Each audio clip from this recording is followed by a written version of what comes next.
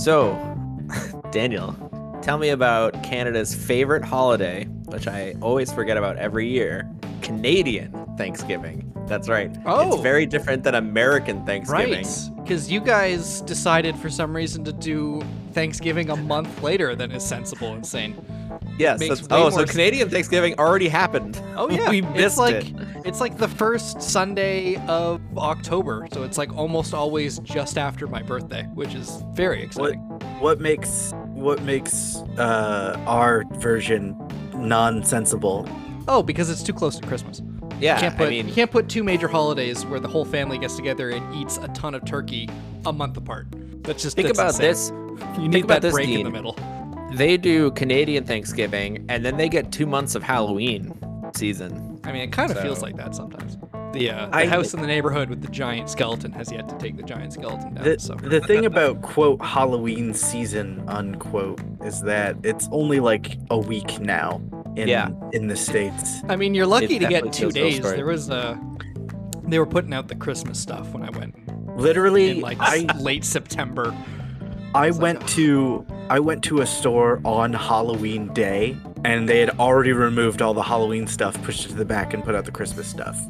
I want to see a Spirit Halloween, like have a Christmas tree shop setting up inside of a Spirit Halloween. Like, we noticed you sold out of Halloween costumes in this corner. We're just going to start putting up Christmas tree shop things. Truly. Like, that's and what Spirit it's coming Halloween's to. like, wait a minute, you can't do that. That's what we do. And it's weirder for you guys because you do have, like, just... the two holidays within a month of each other just smushed together. It's 3 holidays. It's Halloween, Thanksgiving, what is this? Christmas, back to back. Get rid of this brutal. Thanksgiving shit. It exists for you know football, why, and then it's Christmas. You know why we need all these holidays so close together? Because right after is New Year's and all that other shit. It is because our work culture means that we don't get days off, except when the government says it's okay. Yeah. So we work ourselves to death we have any, most of the time, and then we kind of get a couple of days off scattered in at the end of the year. It's true. Daniel, tell us what you had for Canadian Thanksgiving. What is the traditional fare? We actually did a roast. We didn't do like turkey or anything. Turkey? You didn't do a turkey? No, we didn't. We decided this year. It's like we'll do a roast for Thanksgiving, and then we'll do the turkey for Christmas. I just assumed it was a platter of Tim Hortons donuts and a side of poutine. No, we wouldn't. Canadian Thanksgiving is. No, if we were doing donuts, we'd home make them. Come on. It's like, I'm excited. Honestly, easier, cheaper, obviously better than buying fucking Tim Hortons donuts. Well, Tim Hortons donuts are terrible anyway. I'm excited about American Thanksgiving, so whoops. I have that to look forward to. Did you say whoops? You'll figure it out. Don't worry about it. Okay. So that is our holiday cast. Thanks for tuning in, you listeners. I hope you have a wonderful Canadian American Thanksgiving. I assume those are the only Thanksgivings. Here's my question about American Thanksgiving. When is it? November 25th. 25th. Okay. Is it like a specific on a Friday? Yeah. Is it like specifically like the 4th Friday of November sort of thing? It's either the 4th or the last Friday of November. Yeah. I'm not sure. Okay. I want to say it's always the last Friday, but I don't actually know. Because ours is technically ours is a Monday, but like it's that weekend. Oh, it's on Thursday. It's not the 25th. It's the 24th. I was like, right. Right. Yeah, it's always on a Thursday. That's right. Yeah, because it is the 4th Thursday in November. Then we do Black Friday after, where we trample people to death in the grand tradition of American consumerism. Yeah, and that's when Black Friday is. Over some that's when Black Friday is supposed to be. I've been getting emails about early Black Friday deals since like Canadian Thanksgiving. I remember last year they were having stores open during Thanksgiving for their Black Friday sales, and I'm like, wait a minute, dude. No, wait, time the fuck out, back up. So anyway, this country has gone horribly wrong, and Dean, you keep trying to bring the energy down. We need help. All right, you know what you could buy on Black Friday? Nothing. Don't do it. No, you could buy. Give the workers a fucking day off. You can buy Pokemon.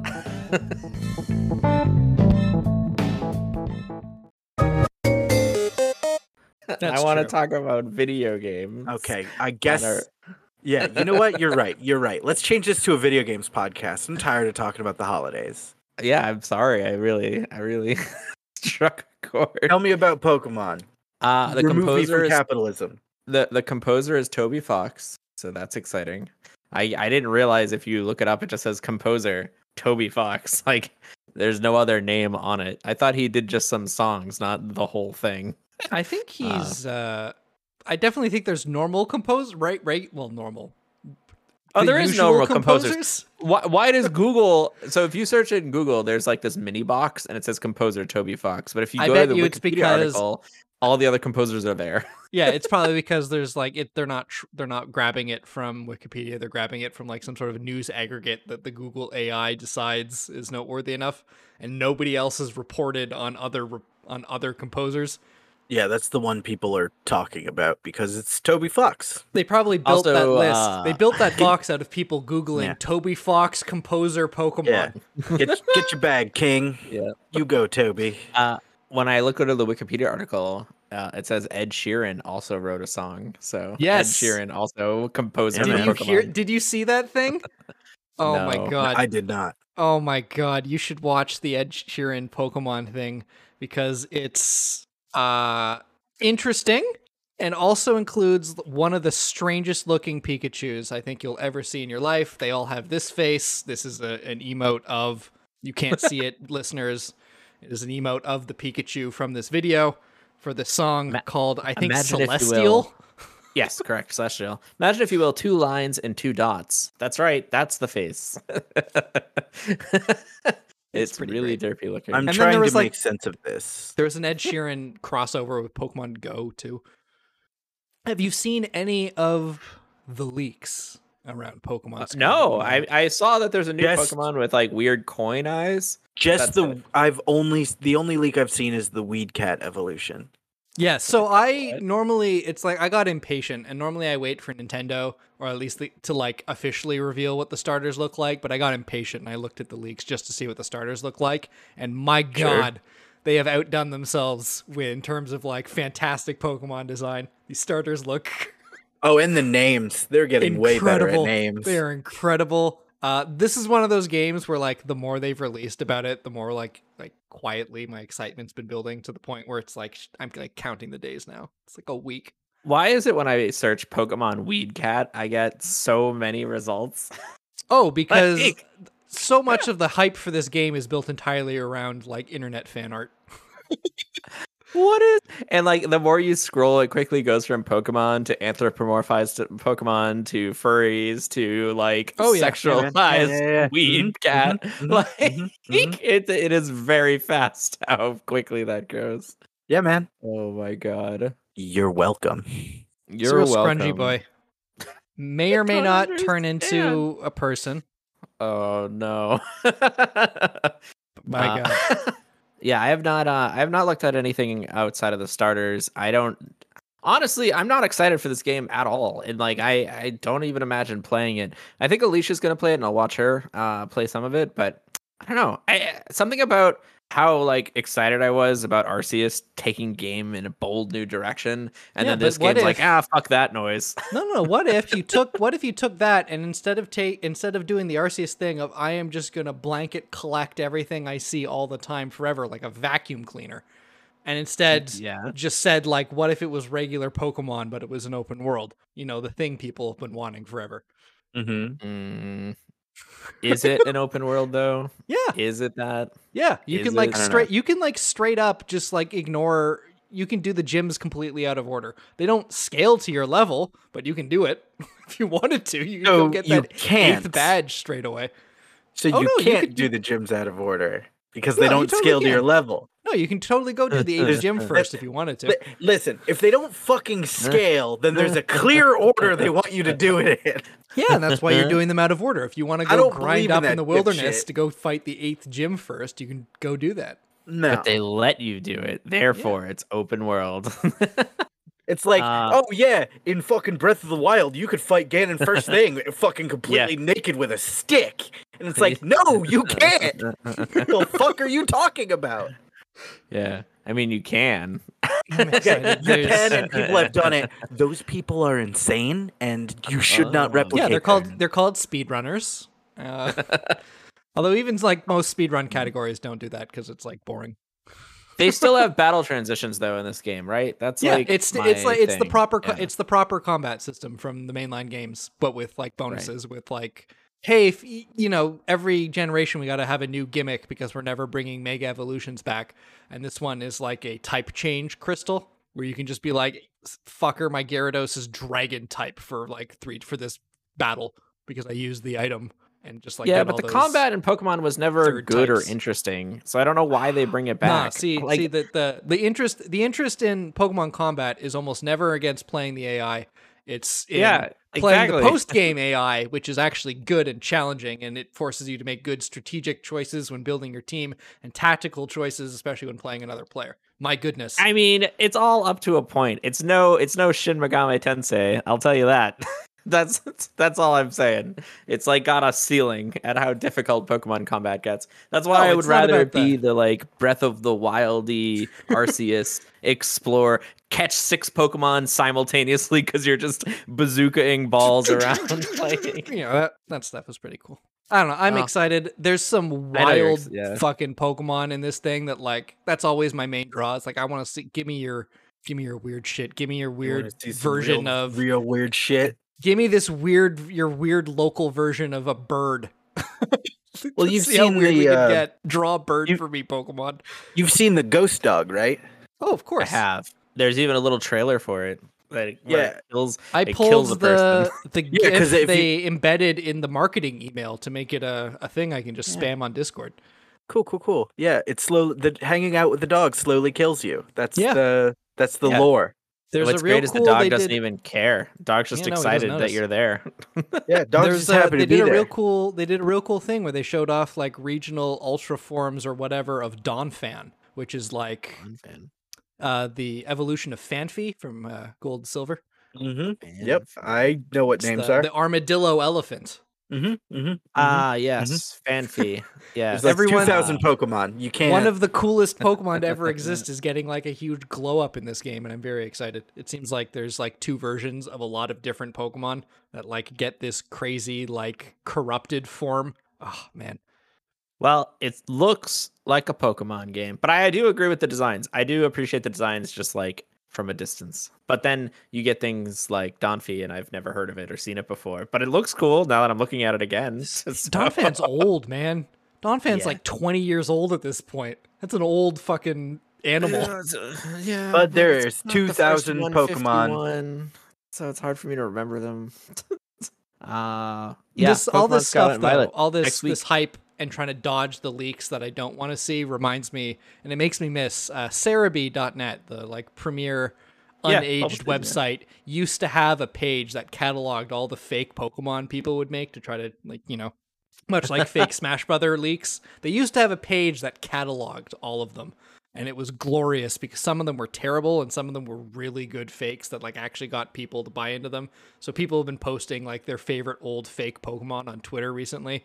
And that's a fun ride because it's like, oh, I remember being in a Smogon IRC chat when people were like making up some of these 15 years ago. Oh my God. This Quaxley evolution. I can't look at all these. These are just silly. There's so many leaks. All right. So Pokemon comes out next week. Check it out. Daniel will have all the coverage you'll ever want for this new Pokemon game. Unfortunately, I won't be able to talk about it next week because it comes out the day after we record, which is very unfair. That's true. The week after that, we'll have all the coverage. And Daniel will have to tell us if it's better or worse than Sword and Shield, which is really the only thing I care about. Did it learn anything from Arceus? I'm going to pitch my hat in the ring and say probably better, even as somebody that enjoyed Sword and Shield, it'll probably be a better game. Okay. It's with such confidence. All right, moving on to the news. We have some exciting stuff for you. All controversies today. I guess. Yeah. The first one is about the Doom Eternal composer, which I guess I didn't really know the whole story until I read this article. I don't Nobody know, did. Daniel, if you wanted to That was what was like so take shocking on- about it is that, like what, 2 years ago with Doom Eternal? When did that come out? There was that whole thing around Mick Gordon 2020, yeah. and like not doing the soundtrack and like the official release as an OST Mick and Gordon, album. yes. Yeah, and just like there was like some stuff out of like Bethesda about it, and then like nothing from Mick, and it kind of made Mick seem like a real asshole. And then today, I guess with extensive help from a lawyer, released a Medium post that I think has a read time listed on Medium as 58 minutes long. It is a long, long airing of grievances over unpaid wages and like forced releases and just So like the official id statement is like, oh yeah, Gordon kind of sucks and he can't meet his deadlines, so we're just not working with him anymore.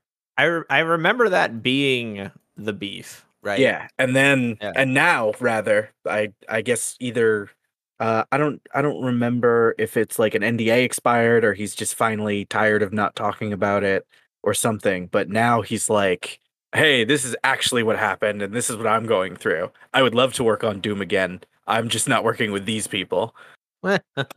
Yeah, it's like, so this is from an article from IGN. The headline quote is, "I never quit Doom, I quit a toxic client." There's stuff in here that's like, complaints of multiple pay issues over his time working on Doom Eternal, including at least one attempt to deny payment because id Software had, quote, changed their mind and no longer wanted to use the music he had provided, which you can't do that. Sorry. That's not how purchasing things from an artist works, generally speaking. At one point, Gordon claims he went unpaid for 11 months due to deferrals and delays in payments.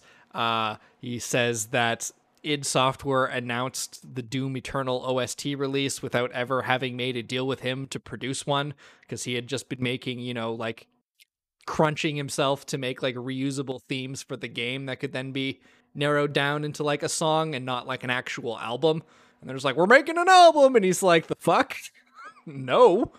Sounds like a lot of bullshit. And that sucks. It's weird that this is coming out too in the era of like the voice actor thing from Bayonetta 3, because now it's like we're getting into this weird he said, she said like environment, and it's really hard to tell like what side is true, because if the story is as Mick Gordon describes, it is catastrophically bad for this other person who tried to like destroy his career and also then tried to like have hush money involved in the tune of like 6 figures or something. Yeah, which like, also hey, say sounds it's like your an fault and we'll give absurd you amount of money. So like, now it's like, well, what's the rebuttal from this gonna be? Is it gonna be more dug up emails and dug up things? Well, so far Bethesda and I guess technically Microsoft have yet to comment on either the article or on IGN's request to comment. So what's interesting about this Mick Gordon one is there's so much content of like emails and tweets and videos and messages. The man brought notes. Receipts. Yeah, he did. Jesus. Yeah, so that 58 minutes because of at the top of Medium wasn't lying. Yeah, I think because of all the receipts that he brings to the table, I don't think there's going to be a very good rebuttal. I think it's more going to be about damage control because they can't control the narrative no more. I have to read all of this. This is so long. I definitely recommend the Medium article, listeners. If you want to get the whole story, you should check it out. It is very fascinating. Mick Gordon was much loved for his Doom 1 soundtrack. I know a bunch of people that are like huge metalheads really thought it was amazing. And based on what he said, the Doom Eternal soundtrack is basically his as well, and largely unedited, and it's mostly his. So if you like the music from Doom, and Doom 2016 and Doom Eternal, you should check out this rebuttal from Mick Gordon and just, I don't know, see what you think of the story. Maybe this will evolve, and by next week there'll be even another article. I wouldn't be surprised. This bombshell kind of dropped very recently, right? November 9th. Yes. 2 days ago. So, There's a listen? Does someone narrate this? Or is it computer read? I think it's computer. Oh, it's computer read. Yeah. All right. I was like, I mean, it's a long fucking article, so I want if you do the computer read, it goes to 1 hour and 6 minutes. I was kind of Yeah, man. hoping it would be like, "Hello, this is oh shoot, what's his name? God from Bruce Almighty. Fucking Morgan Freeman. Morgan Freeman. Hello, this is Morgan Freeman reading the Mick Gordon account. It's like, I'm gonna get a blanket and strap in. This sounds good. But yeah, there's a TLDR and a table of contents. That's how you know it's a really long article. Man, it really sounds rough. But yeah, like I was saying with the Bayonetta thing, it's just like I know she didn't have nearly as many receipts and write a article as long as Mick did here. But I really don't want to enter this weird he said she said like environment where it's like really hard to discern the truth. I want to believe the developers and support them, but then the Bayonetta thing was really shitty. So like now it's like I don't know. I hope Mick is right on this one and that he deserves what's it called? Deserves retribution. Yeah, well, compensation for his work. Yeah, not far off, honestly. All right, next article of woe. We have Disco Elysium directors accuse ZAUM, which is the weird company that owns them. And I still don't understand what ZAUM is, or if it's pronounced ZOM, or like who they are. Okay, I also don't know how it's pronounced. However, what I can tell you is that ZA/UM is an Estonian art collective. Yes, they are. It's multimedia. They do art. They write books. They make comics. And you remember Chumbawamba? This is the Estonian version of Chumbawamba, the British anarchist art collective. Yeah. Okay. I gotcha. So, basically, this art collective said, we want to make a video game. How do we do that? And the first thing they had to do was start a video game company for everything to be above board. Right. They did that and then brought in these financial backers that are now like the executives in this company that are causing all these problems. And that's like the shortest version I can give you. In the last couple months have like forced out the original creators. Yeah. And like probably still own the IP. And like that sucks because the whole reason Disco Elysium exists as a game is that like one of the founders was just like, I wrote a thing, and another guy who was in this collective was like, this is really good. We should do something with this. And they decided to make a video game. Yeah. So now it's especially weird for that guy. Yeah. Whose name I forget. My apologies to him. It's Robert Kurvitz. Yeah. Helen Hindper. And Alexander Rostov. So the three. So ZAUM, or rather the directors that made the game and are actually part of the art collective and originally founded the company and all that stuff, they're starting to bring receipts to the table about all the misconduct and the way that, one, they were treated, two, the reasons they were let go, and all this other stuff. And the evidence seems pretty damning. I'm sure these people are going to fight, especially because they have the money, versus these two fucking artists. Right.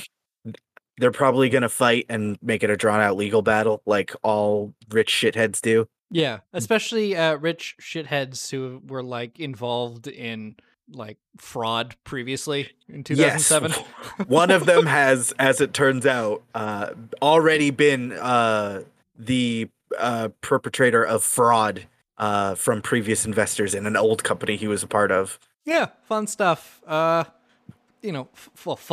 It sucks to see because like these are some artists, small-time artists who made one of my favorite games of all time. And sucks, for sure. Sucks to see the literal thing the game is angry about happen to the game's creators of like rich shitheads crapping on small artists who are making art for art's sake. And I also like how it's like their statement is they treated their coworkers very badly. Despite talking to them repeatedly, it did not improve. Therefore, we fired them. It's like, oh, okay. I guess that's fine. But that's the company's statement. Yeah, which can no longer be believed. Robert is said to have been known for belittling women and coworkers in the past. It would be very short-sighted of a growing international company to tolerate such behavior. Ah, yes. Women belittling women. Yes, famously scorned on in the games industry. Yes. They've never no gamesman has ever done that. Therefore, we must fire them. And it's like, what? Like, Weren't they a two-person studio? You know what? I don't understand. Who was on their team? Here's the thing. It might be true, and it might have happened once. And I don't want to discredit that in case there are people out there who actually were discriminated against by these two dudes. On the other end of the spectrum, you have a bunch of fucking suits just like trying to snatch up a company for cash. Yeah, versus that's like people from who the are outside. actually From the outside looking in, looks like are trying to just like forcibly control a profitable IP, you know? Yeah. Take it over from the people that made it. Versus people who are actually like passionate and have vision about the projects that they want to do. Right. Again, they are a weird, like leftist, almost anarchist art collective that decided to like create a company to make a game. So yeah, this is like the literal smallest of small guys here. So, and there's a lot going on. I think there's part of the legal battle is the naming of the thing. Just besides the property rights, like ZAUM is a games company and now also a art collective, and they're different. Like they're different. I think the art collective was officially dissolved, but like somebody might still actually own the name. I don't know if it's officially dissolved. I think the people from this company left it, but I don't think it's dissolved. But I also don't know. Yeah, it's a mess. It's like this whole thing is such a huge mess. Pure chaos. And so these fucking weird suits are trying to take advantage of said chaos for, a popular I don't understand. I don't understand these like high school-esque petty politics kind of shit that just gets perpetuated forever. I don't know. It just seems so lame to me. I never want to be in a situation where I feel like internal politics are determining decision making because it's so stupid. Like it doesn't make any sense. I mean, that's everything, really. It's not everything. It doesn't have to be. It doesn't have to be, but it is. So what you're saying is a small company. Wait, what I'm saying is any company larger than 40 people is inherently evil, and I was gonna say yes, you're right. We all should just exist in various vague art collectives and just kind of do things because we want to do them. You're that right, would be pretty fucking rad. and let's get utopian in here. Small companies that are owned by non-developers are also evil. Small communities of 39 people or less. Yeah, you need a community that's 39 people or less, and the owners have to be developers. And that's how you create good video games. That's the path. Next article. Dark Souls. Remember Dark Souls? Yeah. Pretty good game. Well, Dark Souls Remastered on PC has had its online features restored. Remember how they had to remove them because people were like, because you could do a remote code execution. Yes. And so it took, like, as far as I'm aware, nobody ever had it happen, but it was a potential vulnerability that people had made Bandai aware of for like months, like legitimately months. And then in the run up to Elden Ring coming out, they took all the servers down to fix them. They brought up Dark Souls 3 a while ago, and now finally Dark Souls, specifically not the original Dark Souls PC release, Dark Souls Prepare to Die edition has its servers back. I don't know if Dark Souls 2 will ever have its online functionality back, but we're getting there. It says 10 months since the announcement. God. So. Can you believe how long this year has been? Listener, yeah, right? Did you realize that Elden Ring came out this year? That it came out in February, and it feels like it came out 1,000 years ago. Oh my god. According to this article, I missed this sentence. The Dark Souls 2 Scholar of the First Sin. Again, not the original release of Dark Souls 2. Scholar of the First Sin edition had its servers brought back up in October. It's like the Steam version of those games. Yes. Okay, next article.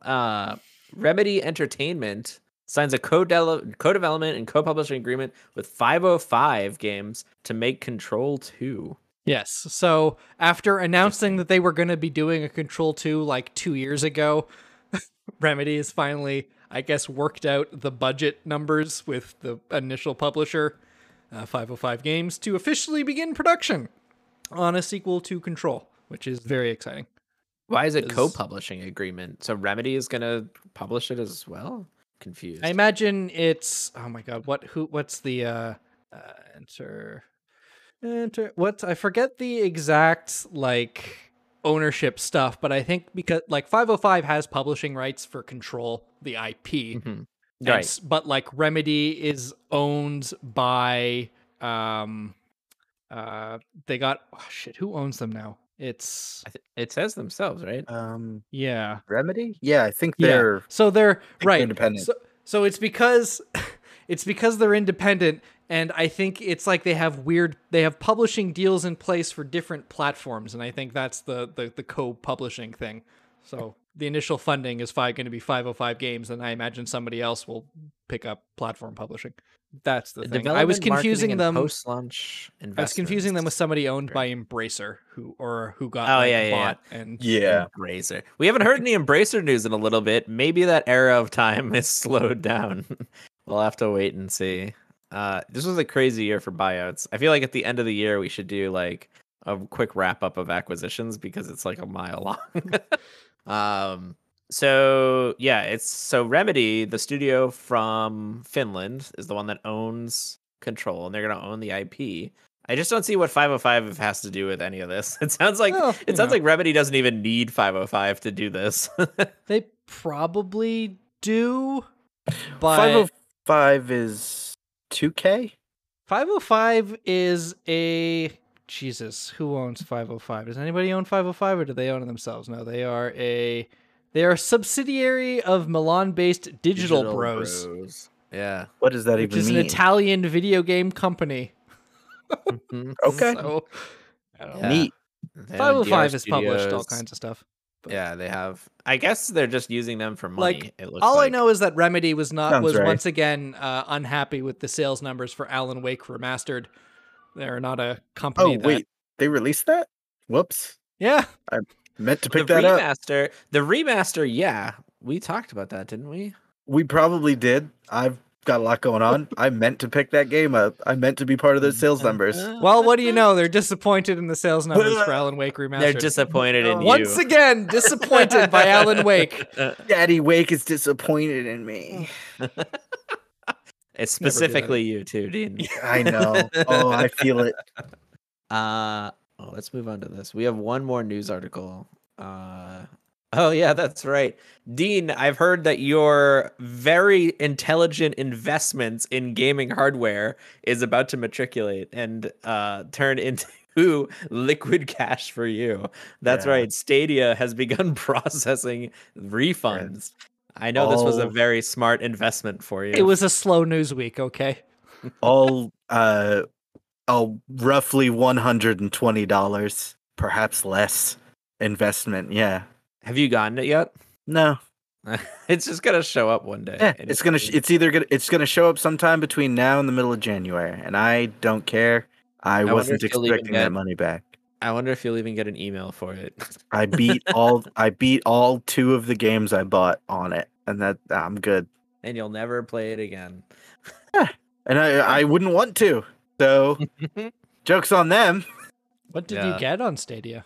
I got Far Cry 6, the newest one with not Cuba.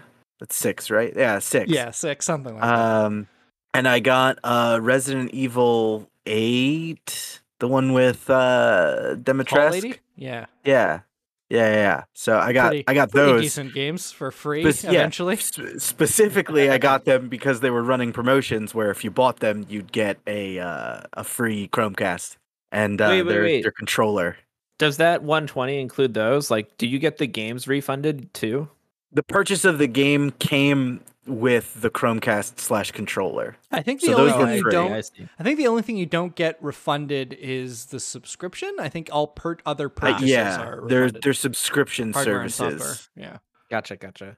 I like okay. again, slow Yeah. news week, which is why it's here, but also like, hey, Yeah, they're actually so- doing the thing, which is real cool. Can't wait to get my $120 that I'm gonna use to buy just another different games. Stadia. No, just buy different, more modern and relevant games. Buy into Amazon Luna. I was gonna say Okay. you should invest in new hardwares that you speculate will return. Like I didn't. Okay, you're talking about this like I'm some sort of business dude. I just wanted some games. You know it's coming back out. Analog Pocket. Now's the time. Put down money for an Analog Pocket. It They're may doing like another. They're doing a final run on the NT Mini and this. Oh, that's right, Mega the NT Mini, NT. and maybe it'll like burst into flames, so they have to issue a refund or something.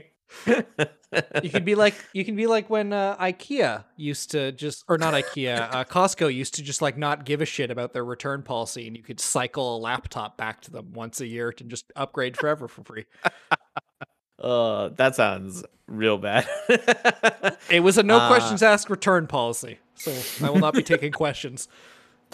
Oh my god! All right, moving on. Are you guys ready? I'm bringing it back. We haven't played it in a while. We played Daniel's game. It was very fun, and it made me want to bring back 7 out of 10. So I have a 7 out of 10 for you today, listener, and Daniel and Dean. Cue the music.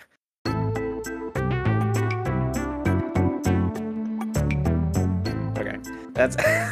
I assume That was some smooth jazz. Does your There's music kitty close want to to that. join the podcast? He's been here the whole time, baby. Looks like he's really up on that microphone, which is He very... really is. He doesn't normally do this. I do not know why he is here today doing this, but we have our fourth listener, Jonesy. Jonesy can play along with us. All right, listener. Here's the rules. He's dumb as rocks. Here's the rules, Jonesy. Listen up, and listeners. I've picked some games from IGN, celebrated 7 out of 10 reviewer, and I'm going to describe vague quotes from that article that describes the game, and listeners, along with Daniel and Dean, have to guess what the game was. I've adopted the rules where I'm going to tell you what year the game was released in, and that's it. That's the only information I give you, and I hope it's enough.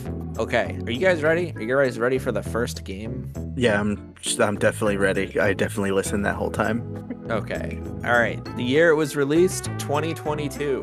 Okay. All right. Silent protagonists are nothing new in video games, but Blank certainly pushes that concept to an interesting place. Silent protagonists 2020, you said? 2022. That's this year. Oh, okay, so 2 years ago in this year, right. 2022. Silent protagonists this year. Who is Nothing the new silent in video games. Who is the silentest of silent protagonists in games released this year? That's right. You each get one guess before I move on to the next quote. Captain, that guy. See, I can think of games with silent protagonists, but they're like not games that would get a 7 out of 10. This did not get a 7 out of 10. It just came out this year. Okay. Well, I don't know. How the fuck? Talk the hell out.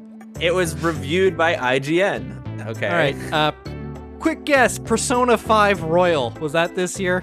I forget. I love it. I mean, yeah, the PC release. Dean, what is your guess? I don't fucking know. That I'm gonna pass. A pass. Okay. Both of you were wrong. Moving on to the Excellent. next Perfect. next clue. You'll either be running through fairly linear levels full of amusing platforming challenges and some light puzzle solving, or exploring one of its more open town areas where you'll collect items, talk to friendly robots, and complete tasks. Oh, for them. Stray. Daniel got it first. Yeah. The robots. It was the town element with robot and Yeah, silent that's- protagonist. There we go. I was gonna leave out robots because I thought that would give it away immediately. It did, but I. Thank you. Yeah. Okay, Daniel Speaking got of- that one. Dumb orange cats. Stray. I know. I was gonna say your cat may be related to the game, but that really would have given it away. All right, next game got a 7.5. Maybe I'll include the score, and that will make it a little bit more fair. No. it Next won't. game. Go on. Next game got a 7.5 and released in 1996. Oh boy. Okay. Gorgeous backgrounds and silky smooth animation makes this one of the best looking titles available for the PlayStation. The control is generally pretty good, though it is a little sluggish in some of the levels. That's it. Good luck. That's it? Resident Evil. No. Unfortunately. I want to look up Klonoa? what Ooh. So specific. What was the first one? Reverie and Dreams, I think? There's no way it would be Vagrant Story. It is not either of those things. I was looking up, I was trying to find out if IGN had a review for the original Resident Evil, but I don't know if they do. I kind of want to get the score for that because I'm curious. Both of those answers are wrong. Next quote.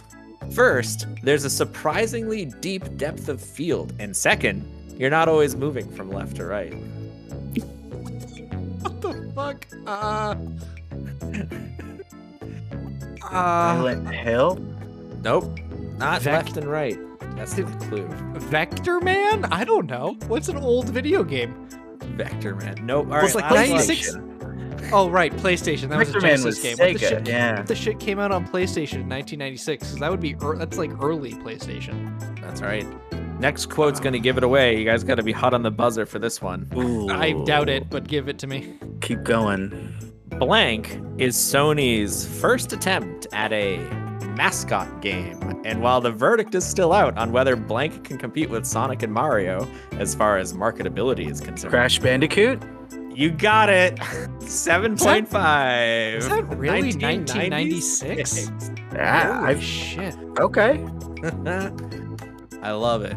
I thought Yeah, the mascot, 96, Sony yeah. and mascot would have given it away right away. Well, the It did. problem is they had multiple third parties or second parties making mascots for them. It gave it away, but I had to think about it because the game's one, so fucking old, and two, nobody really thinks of Crash fucking Bandicoot as a PlayStation mascot. Not anymore. But I do. Also, Me. I guess what they mean when they say impressive depth of field is just the parts of the game that go vertical and don't actually mean depth of field. Yep. They mean literal. The field has depth.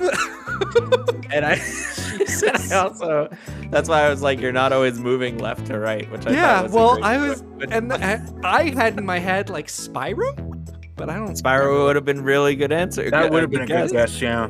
When did Spyro come out? I think the following year, right? Spyro 98, 2 years Oh, later. Jesus. Man, So was there I you go. really 6 years old when Crash came out? Still the same time frame as far as like our in my memory. heads. This This is is ancient like- history yeah. at this point. Because I got a Genesis late, and I had like an NES as a hand-me-down. But I like all of that. I went like NES, Genesis, N64, PlayStation in like 4 years.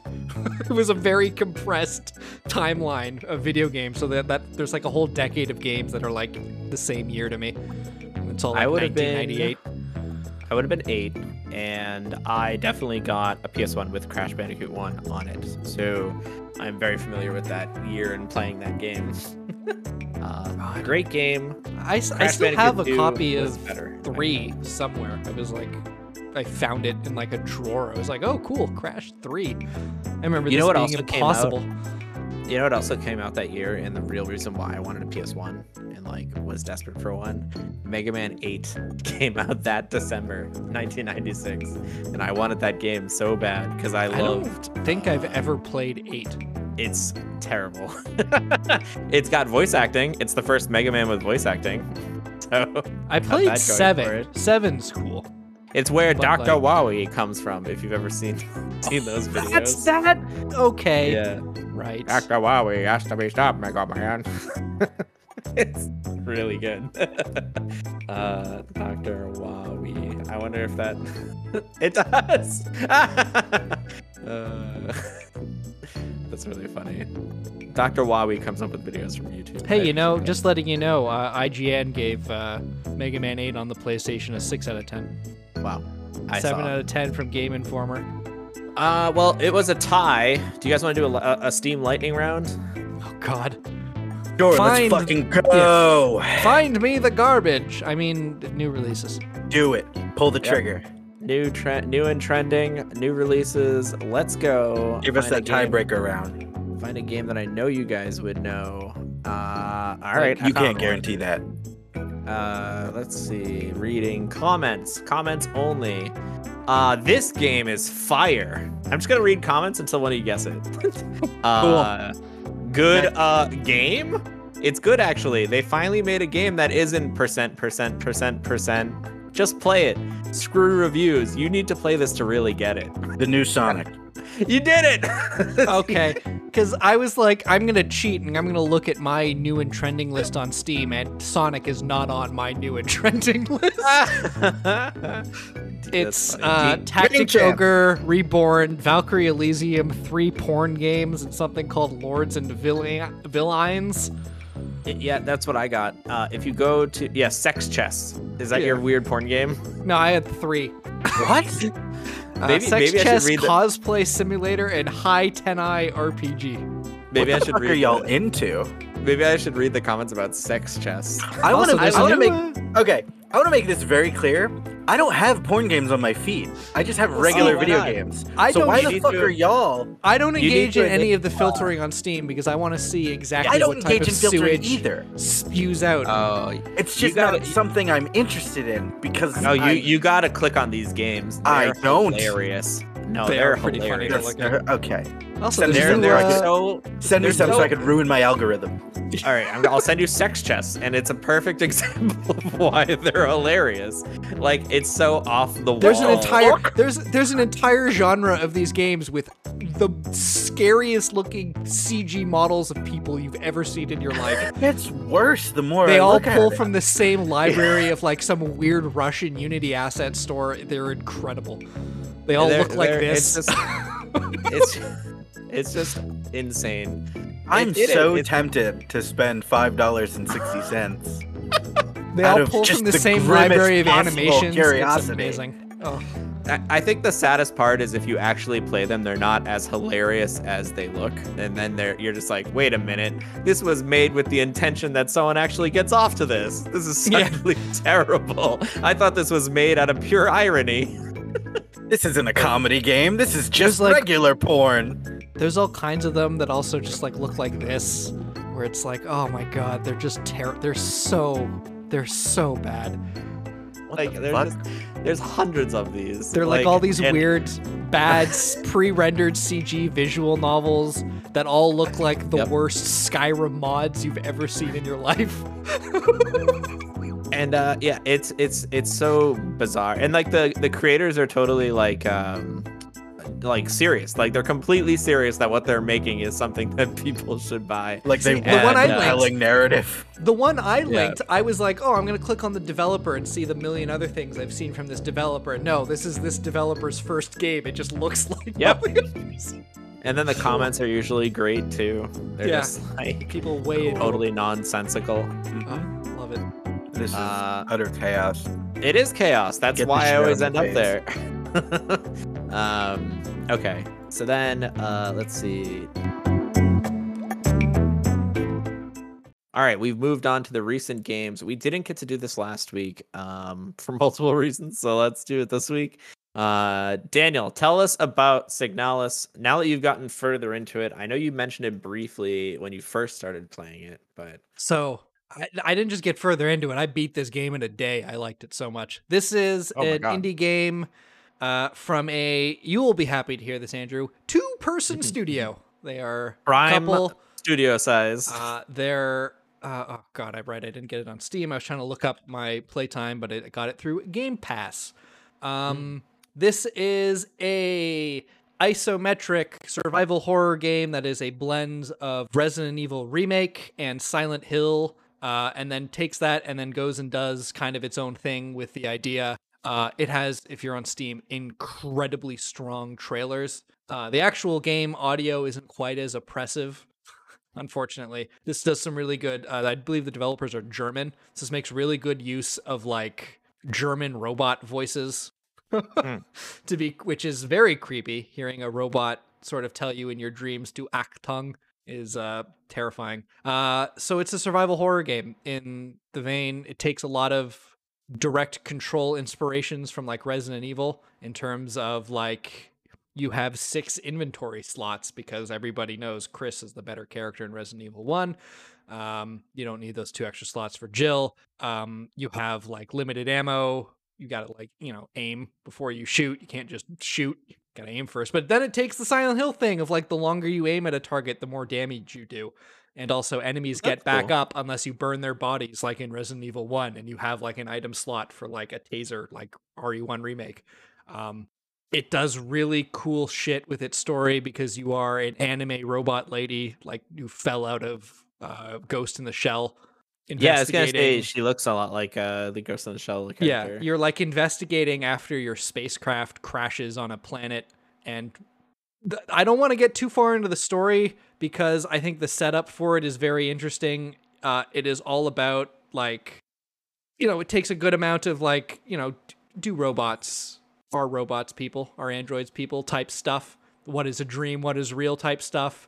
The game does kick off when you find a copy of The King in Yellow in an abandoned radio relay station. So, like, if that gives you any indication of where this plot's going, you're looking for your human companion who is supposed to be on the ship with you and isn't. When you wake up, it's real good. See, it's spoopy. All this shit, and nobody told me the fucking King in Yellow was in it. Yeah, I didn't know either until I started, and like, oh, you find the King in Yellow, and you open it, and the game starts.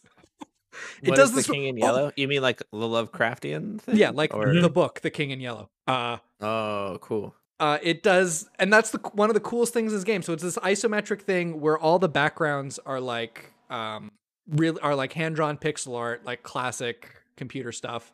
And then it goes into these, and with like some like deliberately low res CG assets that are designed to look like pixel art, which sometimes doesn't quite mesh because like the 3D stuff like aliases in a way that like pixel art just doesn't.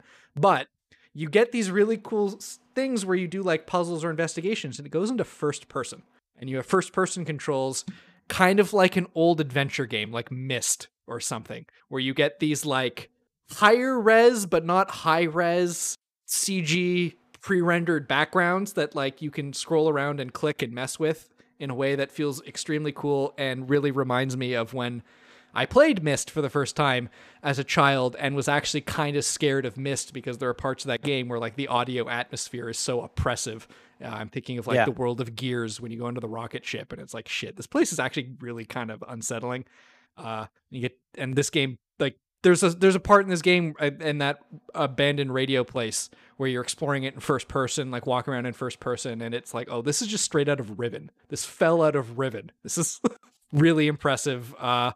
Beat it in about 9 hours total playtime to do a playthrough. So it's not super yeah, that's not bad. No, it's Resident Evil length. It's that length of game. It's a Resident Evil. It's a Silent Hill. It's not scary in the way a modern horror game is scary. It is scary in the way that Resident Evil or Silent Hill is scary, in that shit's tense. Combat is occasionally incredibly dangerous because you just have 2 bullets left. Gotcha. And you have 6 inventory slots, and you're going, fuck, I need to pick up this key, but there's also ammo here, and I can't hold both. Do I make two trips?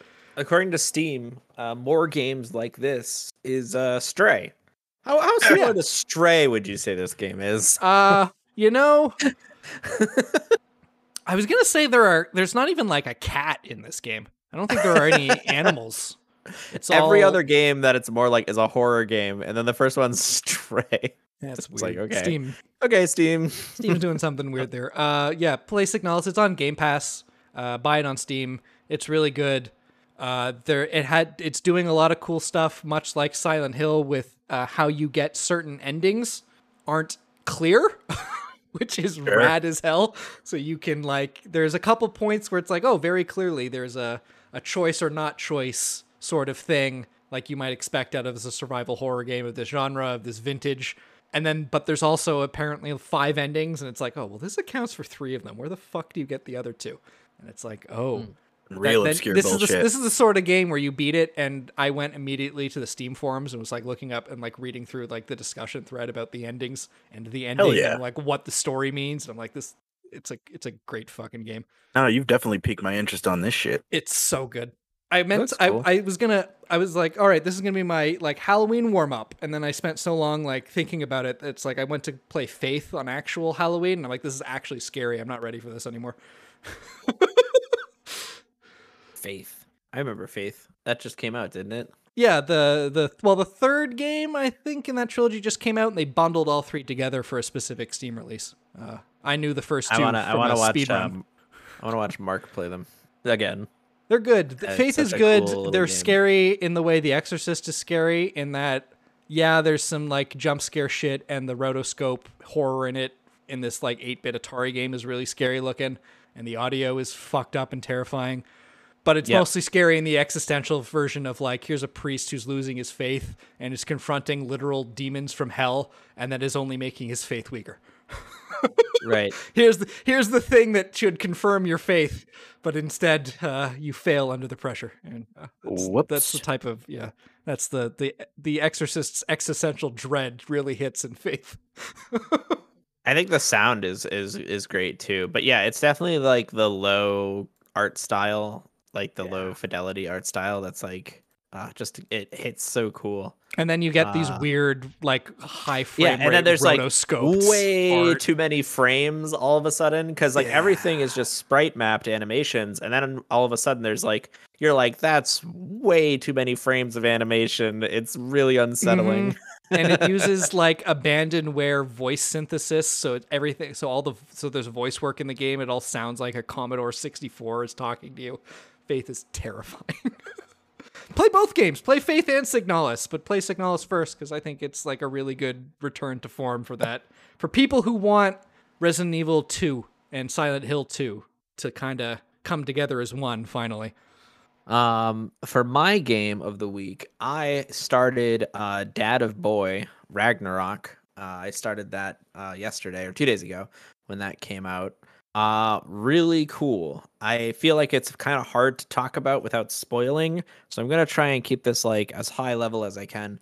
I don't know if you, Dean, or Daniel are like big a God of War fans as like I was. Super hyped for this, and I've been trying to avoid spoilers desperately. No, you could spoil the fuck out of it, and it will not affect. I don't me. want to spoil it for our listeners. It's a really good game. Sorry. I'm sorry. I forgot to take our two listeners into account. Thank you. Sorry, y'all. Sorry, Frothy, and whoever else you are. But yeah, God of War. Daniel's parents. Yeah.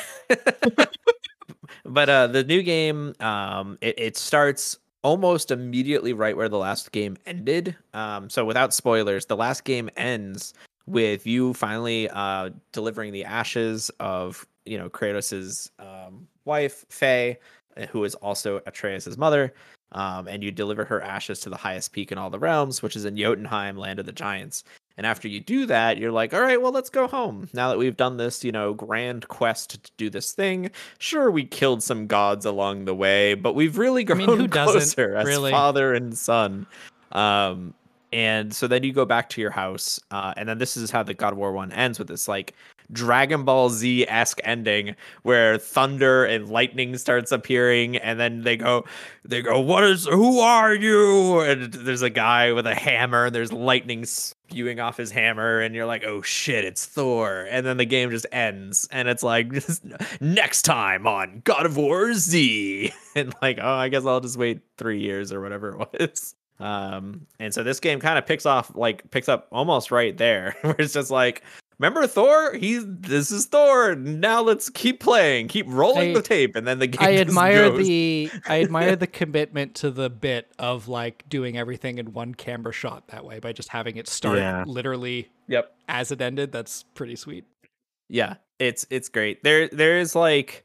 I mean, there is a section right before that to like warm you back up into the game. let you remember you can control a video game before it starts. But then it rolls directly into that scene, shot for shot, and then the follow up to that scene. So it was a really cool opening. I expected it, because I was like, they can't just like be like, oh yeah, well that happened. Remember Thor? What a wild encounter. Anyway. Like, wait, no, you didn't show it. Anyway, off to the beach. They introduced Thor, who I don't know. I forget who he's voiced by. Voiced by in Ragnarok. But he kind of sounds like Josh Brolin doing Thanos, which like fits really well. Sure. Jalen K. Kessel. I don't know who this is. Does he do anything else? Thor voiced by in Ragnarok. Thor voice Jalen K. Kessel. This is good audio. This is real recordable. He does other voice acting roles. It sounds like Such as nothing like that calls out to me. I'd have to research this a bit more. Also, I'm not even convinced now that this is the English. Oh, this is the wrong thing. I was looking at the wrong thing. No, ignore everything I just looked up. the French localization. No, it's the stupid anime Ragnarok. I don't know if you guys seen it. It's on Netflix. It's terrible. Oh, okay. There's this terrible anime. Yeah, no, fuck it. No, I only watch specific kinds of terrible anime. skip to the fucking relevant shit. Nobody cares about anime. Ryan Hurst, who is other things. Voice Cool. acting roles. Cool. What? He's like in nothing. He's Beautiful. Maybe it's his breakout role. This is his breakout role. Cool. He sounds a lot like Josh Brolin doing Thanos. That's all I'm gonna say. I've heard that this game, one of the things I've seen people actually talk about on the internet, and because nobody wants to actually talk about the game, I will murder you. is about the incredible suite of accessibility options this game has. Yes, Like, I heard they're frontiering that real hard. Like, do you want to make like the world essentially one texture and then Kratos blue and the enemy a red, just pure red model, so you can actually see shit? You can do that. That's a cool feature. I wonder if they met with any like specialists to sort I of know create these They had to have. I know one of the writers, Alana Pierce. She's I want to get the name of the organization correct. I But remember. she's big with a gaming disability charity, so I'm not surprised. Oh, I remember them talking about this during development about how they're Yeah. going to have like the largest suite of accessibility options possible. There's like an accessibility option in here that's like not even Able really gamers, right? Yeah, able gamers. Yeah. There's an Yeah, able accessibility gamers is option in here that's like not even an accessibility option. It's like, how long do you want Atreus to wait before he tells you the solution to the puzzle you're staring at?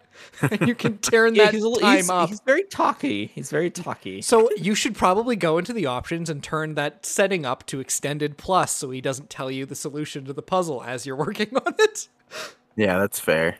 It has all kinds of stuff. It has Google, like Fortnite audio, like visual audio cues for stuff. It's really cool. Also, pretty rough for the narrative to have your 12-year-old child be smarter than you.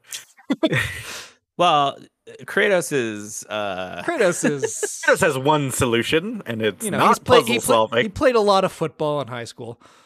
he knows the answer to most of the puzzle. What's funny in the first game is like you get the sense he knows the answer, but he's waiting for you to figure it out. Like he's like, "Come on, can't we get out of here?" And he's like, "I know how to get out of here, boy."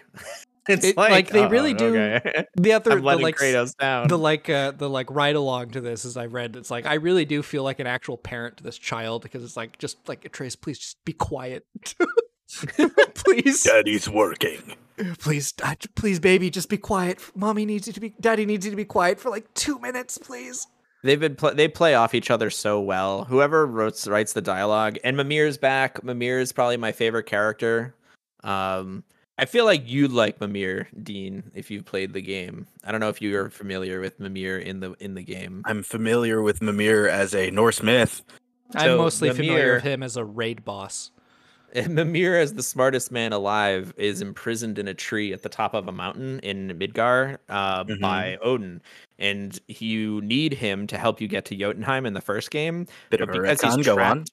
Because he's trapped in the tree, he can't come with you. He's like, I have an idea. Chop off my head and then resurrect me. And you're like, are you sure? And he's like, yeah, it's better than being stuck in a tree. So then you cut his head off and you bring him to a witch and you resurrect him, but he's just a head. So you keep his head on your belt through the entire game. And so he has dialogue with you and Atreus. And so the three of you are like this little company of, people that talk. But Mimir tells stories, and he has this great past, and he's just a really fun character. And he's very knowledgeable about all the like Lords of the Realm and everything. So I don't know. He's fun. He really breaks up the pacing. That does sound like a very great like narrative framing for stuff, and I do enjoy the concept. And like one part in this game, Atreus is like, "Look, I think my beard's growing in," and Kratos is just like, "Is it?" And he's like, "Yeah, you can see on my chin." And he's like, "Is it?" And he like says it again in a deeper tone. And I was like, "Oh my god, they had too much fun with this." Good, they deserve it. Hey Shed, it's so much fun so far. I'm having a blast playing it. And like I can't said, wait I don't know to spoilers, eventually not have a base PS4 so I can enjoy both God of Wars, because I don't think my computer would handle the PC release of the first one very well either. No, mine definitely couldn't. I saw this feature in Sonic as well as God of War, and I think it's a new thing they're all doing because they have to release on both consoles. Is like every version now is an option that's like performance or like beauty, and like I'm like, you should just call it PS4 mode or PS5 mode, because that's what you're talking about here. If I remember correctly, the performance mode on the PS5, they like released like a fucking rubric for this shit. It's like 60 FPS, but like pretty mode is like native 4K. It's like 40 FPS. It's like not quite 30. It's like maybe a little better. But I don't know. That's funny. You can't. It doesn't matter. Let me tell you. Anything made in the past like 3 years, graphics don't matter. They're either very, very good or they're mid, and it's fine. The one thing that matters for graphics, worrying about it. The one thing that matters for graphics on the better consoles has always been like it's I don't know how to call it, but it's like pop in and texture resolution change, like pop.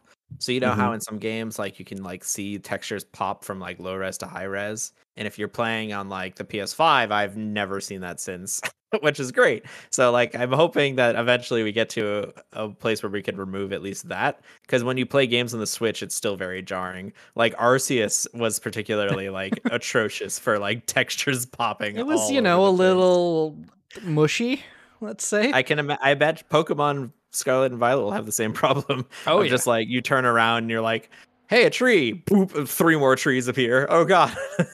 Trees. All right, Dean, tell us about your game. You have 2 choices. I'll let you pick. Don't let me pick. I want you to pick. What do you want to hear about most? Because I want to hear about Hell is Others, because I haven't heard of that. There we go. So Hell is Others is a bit of an indie game, but it is somewhat unique. It is technically a kind of battle royale. So the way it's framed is you're a guy who lives in an apartment building, and one day you get a bonsai tree delivered to your house. Okay. And it says, hey, take care of this in 10 days and you'll get a reward. And you're like, cool, but you need plant food. You need to water the plant. But obviously, as everyone knows, you can only water plants with blood. Yeah. So I'm following. This is how I take care of my plants. Yeah, true. You can only water plants with blood. That's just how it works. I've seen Little Shop of Horrors. I understand. This is like okay. I'm like looking at the store page. This is a Hotline Miami. It is. So the gameplay is as if Hotline Miami was a stealth horror game. Hell yes. Because the way it works is it is online multiplayer only, unfortunately, because that means that the game it will stop being played at some point. However, the way it works is you get down, you take the elevator down to street level, and you need two objectives to be completed. One, you're given jobs every day to find specific items to sell them for money, so that you can get better equipment, hopefully. And 2, you need to find blood for your plant. One is obviously much more important than the other, but you'd imagine. But the whole idea is that you are creeping through the city, and the other monsters you encounter, which are monsters, um, are also there trying to sneak around and do their thing, or if they feel confident enough, trying to ambush you to get your stuff and take your blood. Huh. And So then where does the like battle royale aspect come into play here? Where are Because the other players? there are from the store page. It is a PvPvE game, much like the Hunts or or Tarkovs, where there are NPC enemies that are monsters, and then there are people with guns yes, that are other players. and the people with guns that are other players are also just they look exactly like the other monsters as well. So you won't be able to tell if you're fighting a player or a person or an NPC rather. Kind of cool. Yeah, and I'm seeing from the Steam page that you grow your bullets. yes, bullets come from plants. Don't you know that? Cool. Yeah. I must have missed that at Home Depot this summer. Yeah. It was in Don't- the garden in the back. Don't forget to water your bullet bush. So how does a round work? You like have to lobby into like 10 people, and then it's like, okay, you yeah. find enough people. You go to the elevator in your apartment building. That starts Mhm. matchmaking, and then once the match is made, you go down, and you don't know how many players are in your lobby. Is there a maximum or a minimum? Or I'm sure there's a minimum because that would be the entire point of having a matchmaking system. But I am not aware of what the maximum is. okay. I'm Interesting. sure somebody has it written down somewhere, but I haven't bothered. Because I've just started this game, I have relatively little equipment and no money to buy better stuff. So I am playing it purely as a like get in, get out, like don't take your time. The first elevator that shows up, because the elevator you leave at isn't the elevator you're going to exit the level with, because they pop up randomly on the map like every couple of minutes, and then Right. and then you have to activate it, and then it takes time, and you have to wait, and then other people hear it, and they might want to murder you. It's rough out there. See, all but- these games always sound super cool to me, but I just kind of wish they were single player. I definitely feel that. I feel like this would be a good single player experience. I love the ambition of having it be multiplayer, but having it be multiplayer only definitely puts a time limit on this, especially since it's a lesser known game from a lesser known studio. Right.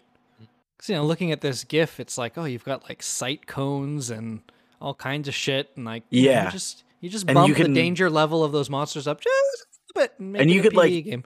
You could like eat weird plants and mushrooms and fucking garbage to like increase and decrease your stats. So Right, I but once what's the fantasy twist on that aspect of the video game? you're just fucking eating you're eating random monster parts. Oh, okay. Yeah. Like I ate like a monster stomach or some shit, and it like increased my sight cone by like 45 degrees. And I was like, okay, I'm comfortable playing this game now. I can see everything. Looks But- cool. This does look like legitimately good too. I like the art style. It does look very good. The art style's good. The music is good. I like everything about it so far, even though I haven't played too much of it. I can't find a complaint yet. It is a forever game though, right? Like it's not something you beat. It's something that you just I'm gonna tune in and like play around. Yeah. Yeah. Is there even a daily reason to play the game, or like it's really just like, oh, I you wanna haven't- just play yeah. around? Go ahead. I haven't seen any sort of daily objectives, and time doesn't pass in real time.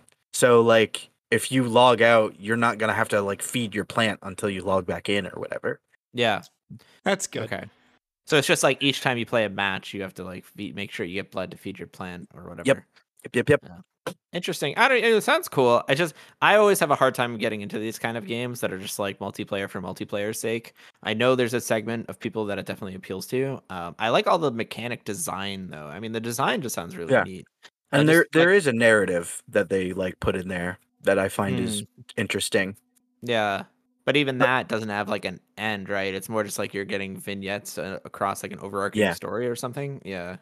Like there's a crack in your bathroom that grows teeth and eyes, and it tells you not to go into the city and that you're doing very dangerous things. It's trying to convince you to be safe.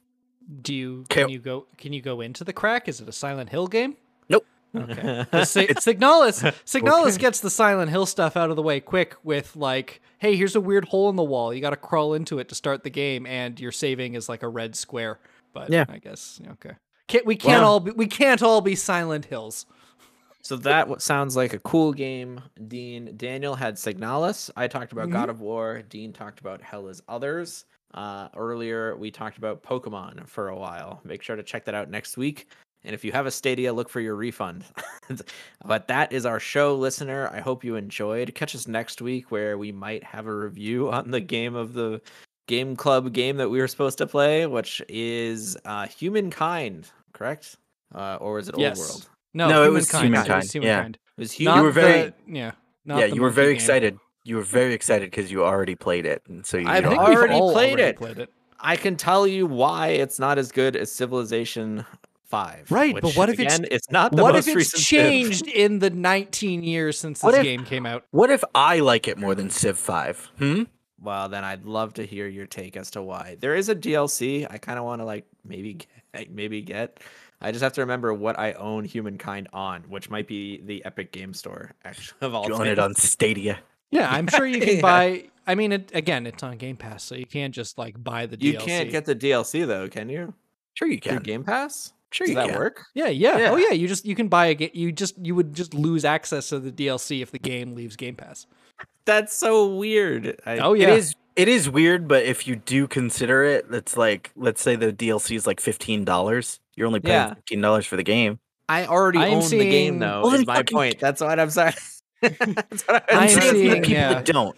Don't fucking correct me. How Cultures dare of Africa pack, a Cultures of Latin America pack. I don't care about an the culture actual packs, DLC. the new Together one. we rule the expansion. Yeah, I want to check. Probably that out. that one is what he's talking about. I want to play one campaign. But I'll do a Deus Volt Roman War campaign rush. They are 10. We'll DLCs are 10% cheaper through Game Pass because you have Game Pass. Oh, that is a deal. Ooh, that's tempting. All right. That's our show. That's our show, listener. Thank you so much, and we'll catch you next week. Goodbye. Later. Bye.